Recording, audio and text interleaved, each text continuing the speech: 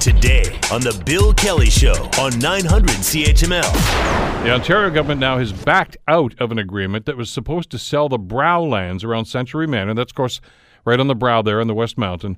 The sale of the lands would have helped pay for affordable housing. Chad Collins is the councillor for Ward 5 and, of course, has been intimately involved in the housing file for many, many years. He joins us on The Bill Kelly Show to give us the lowdown on this. Chad, thanks for the time. Appreciate you joining us today. Thanks for having me on, Bill, and good morning. Good morning to you, too. This must have knocked you off your chair. Yeah, it came as a complete shock. And, as you recall, at the tail end of the last provincial election, Mr. McMeekin, MPP McMeekin, had made an announcement at 191 York, which is a very large city-owned property in the downtown, outlining the deal that the province had in place to assist Mohawk College with their expansion plans. Of course, the city was a partner in that, and as it relates to the Brow lands, and at the end of the day, there was going to be some affordable housing funding, which would allow us to move forward on the 191 York site. And I think the specific question was actually asked of MPP McMeekin as it relates to, is this set in stone, and can a government undo your announcement today? And he responded in the affirmative, saying that no, it's in fact this money is set in stone and will not be impacted by whatever new government comes into play after the provincial election is over. And of course, now we found that certainly isn't the case.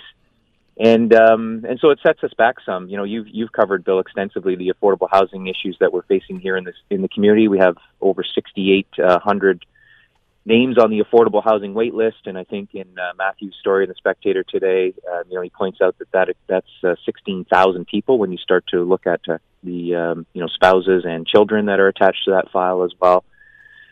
And so, that trend, that list is trending in the wrong direction. It keeps getting longer with the house prices and the real estate prices rising locally. It's just becoming much more harder for individuals to find affordable rental units. Well, and it's more and more difficult for cities, municipalities like Hamilton to find the funding for it. That's why a lot of people are scratching their heads about this, Chad, because the reality here is this was a very creative deal that was struck that actually satisfied the city's need for money for housing, Mohawk College's need for expansion, and possibly, and matter of fact, likely, of course, the preservation of a historic building over at Century Manor.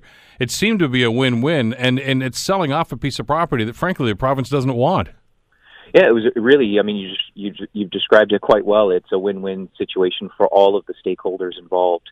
And it allows an initiative or initiatives when you start to include the Mohawk project. It allows these to go forward without impacting the local tax base, and that's what we've been trying to do over the last number of years in terms of using the equity that we have in our properties. And of course, we own many properties in the downtown core. 191 York is one of them. It's currently home to the offices of Community Living Hamilton, who offer tremendous services in the city. And so we've been looking at our real estate holdings and trying to find ways and means in which to leverage the equity in those properties to create more affordable housing units. And we've been very successful at it. And in this instance, 191 York is a very large property. It's one of the largest properties you'll find in the core. It has a one-story building on it right now with the offices that I referenced. It has a very large parking lot on it, and it's a hop, skip, and a jump away from the corner of York and Bay, where we have the First Ontario Centre. And so it's centrally located. It's on a transit line. It really has everything going for it in terms from a development perspective. And when we looked at the property, we thought, wouldn't it be a great opportunity to go out to the private sector? The zoning on the site, it allows, I believe it's over 25 stories, and so there's tremendous density opportunities available. And if you recall, the brief plans that we had outlined in the paper, just from the preliminary drawings, we had 2 towers on that site. So it allowed a lot of density. It took advantage of public transit, and it was an opportunity. It was a carrot for the private sector to come forward and say, we want to be a part of this, and it'll be a mixed income development. It'll be one where we have affordable housing units that would have been managed by City Housing Hamilton, and then the private sector, as part of the development, which would have been out through a tender process, would have allowed for condominiums or market rent units to satisfy other housing needs within the community. So it was a win-win-win. It didn't require any tax dollars at this point, and it was a very creative solution where the province was our partner all along. And as I mentioned in the newspaper today, it's early stages of this new government, and you talked about it at the opening. They all have different priorities, certainly realize that.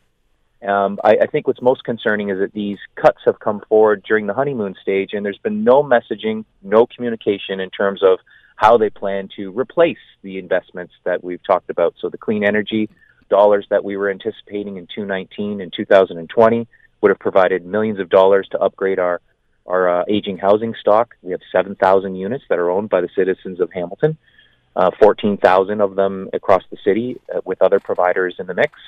And so we lost that funding, I think, within the first couple of months of their mandate, and now this, and it's been really crickets in terms of what their plan is to assist either with replacing these dollars or creating new dollars for affordable housing providers. And it's not just for city housing; all affordable housing providers across the city, and there's 30 plus of them, are all in the same situation. We're all looking for resources in terms of replacing our aging housing stock.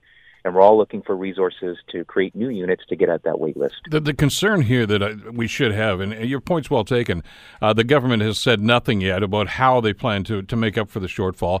The bigger question is they haven't even said if they're going to make up the shortfall. I mean, they may just say you guys are on your own, because as of now you are. I mean, this is the second hit you've taken in the last couple of months, especially when it comes to housing. You had counted on $17 million from the province, from cap and trade, for repairs to these units. So the ones that are already in existence could be repaired and be inhabitable again. That's gone. They just said, no, you're not getting that anymore. The school board's in the same situation. And now they're saying they're not going to sell a piece of land that's still surplus to them. I mean, it was a win-win situation for everybody. You got to wonder just what is the motivation right now and what is their plan? Well, I understand they've talked about a deficit that they're dealing with across the province, and I certainly understand the need to look at where your expenditures are. I certainly understand that with every new government, there's a new plan for the province, and same happens federally, same happens municipally. When there's new people around the table, they have ideas. They were elected on a mandate and a plan. I don't recall, part of the plan being taking money out of the system related to affordable housing. It is one of the main issues right now in the municipal election. I think across the board, not just here in Hamilton, but if you're following what's going on in Toronto and elsewhere, all cities across Ontario and across the country are talking about a housing crisis. So it's hard to understand how the province doesn't plan to play a role in addressing that issue. We've certainly looked to the federal government as well, who've provided limited resources, at least up until this point in time, and we're anxious to see what election announcements they're going to be making later this year and early next. Something is coming from the feds. We just don't know yet. But it's hard to have it's hard to move forward on this file, Bill, and you've covered it extensively. The municipalities just can't do it alone. We just don't have the resources. Again, we've been very creative. We've used the hydro monies that have been forwarded to us provincially. We have certainly used our own land as leverage. We have 9 projects alone for City Housing Hamilton. Many of them are using properties that the city owns to assist with those developments, to offset the pressures that it will create from a budget perspective. And so we're utilizing underperforming parking lots in the downtown.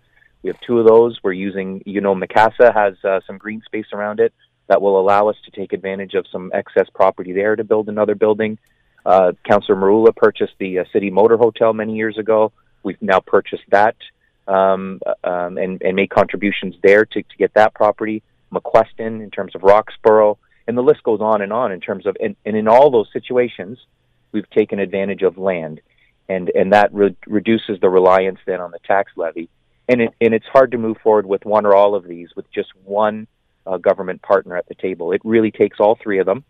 We're certainly making the best of a bad situation in the interim, but we're waiting for the other 2 to come to the table with resources and with a plan.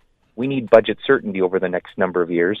Our housing stock just continues to get older and older, and it's aging in many of the major components and buildings. We've seen articles in the newspaper in the last couple of weeks in terms of elevators not working and people having to deal with leaky roofs.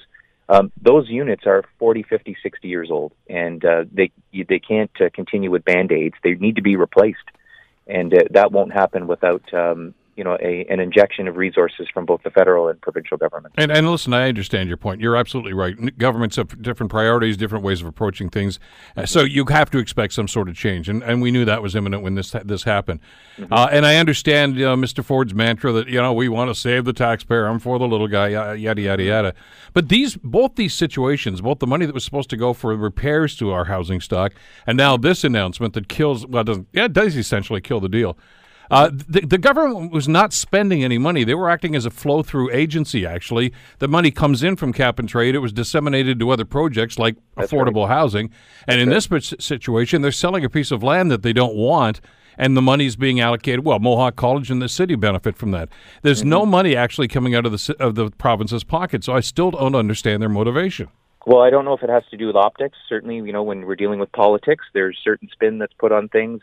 Again, back to them addressing the financial situation across the province. Understandable that they have to move forward with some changes. I just didn't think, and I don't think anyone thought, they'd try to solve provincial financial issues on the backs of people who can least afford it. In terms of, those many of the people on our wait list are seniors. They are struggling to get by. Many of them are young families with a number of children, and so they're if this is their plan on a go-forward basis, I know he bragged about being a friend of the people, but in the early stages of their government, they've proven to be no friend of the people of Hamilton, especially those people who are in need of affordable housing. And listen, there's nothing carved in stone that says a new government has to destroy everything from the previous government. I understand there had to be a change in policy here, but I liken this, for instance, when Stephen Harper took over in 2006. You remember at that time, Chad, that there was some concern about the CanMet plant that was supposed to be moving into the Innovation Park just across the road from us here.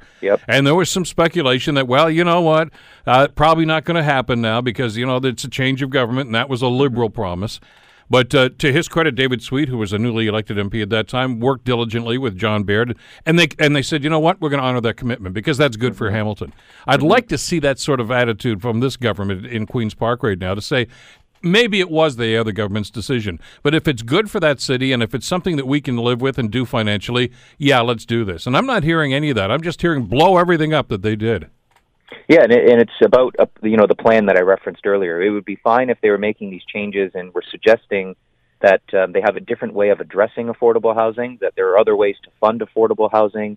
Even if they were to suggest that there's something coming in 2019 in their first provincial budget that would make up for or come close to making up for the resources we had anticipated as part of the green energy funding stream, or as part of this unique arrangement, the win-win partnership that we've talked about. If there was some messaging, some communication for affordable housing providers that said, we're going to be there with you, just give us a little bit of time, and I think we would all accept it as, different governments have different mandates and different ways of doing business. But that hasn't been the case. This is essentially word coming out of the bureaucracy at the ministry stating that this deal is no longer in place. The resources, will not flow as part of the unique arrangement that was formed between Mohawk College, the province, and the city and City Housing Hamilton. And so we're left wondering whether we are a part of a broader provincial plan in 2019, or is it like we're dealing with the federal government now? We're left to wait until the next election when they start to, hand out checks just before they're going to the doors, which nobody likes to see, but unfortunately has become the norm at provincial and federal levels. We got about a minute left here. I mean, let's call this what it is, Chad. This is downloading. This is the province basically saying, you know what, affordable housing, that's going to be on the backs of property taxpayers in Hamilton. Too bad, so sad. I mean, that's what they're telling you here. It really seems like it's back to the 1990s, Bill. You and I both experienced it with the previous Conservative government, where it was downloading, it was municipalities, you're on your own, and by the way, here are some extra costs to take care of because we're no longer in this game. Ambulances, Ontario Works, the list goes on. And I think you're right. I think, this is part of a broader plan, and this is just a sign of things to come. I hope I'm wrong. But there's no questioning that there's a need in this community and elsewhere. And Hamiltonians are just looking for their fair share of resources coming from the provincial government to help us address this ongoing problem. Ward 5 Councillor Chad Collins. Chad, thanks as always for the time. Appreciate it. Thanks, Bill. The Bill Kelly Show, weekdays from 9 to noon on 900 CHML.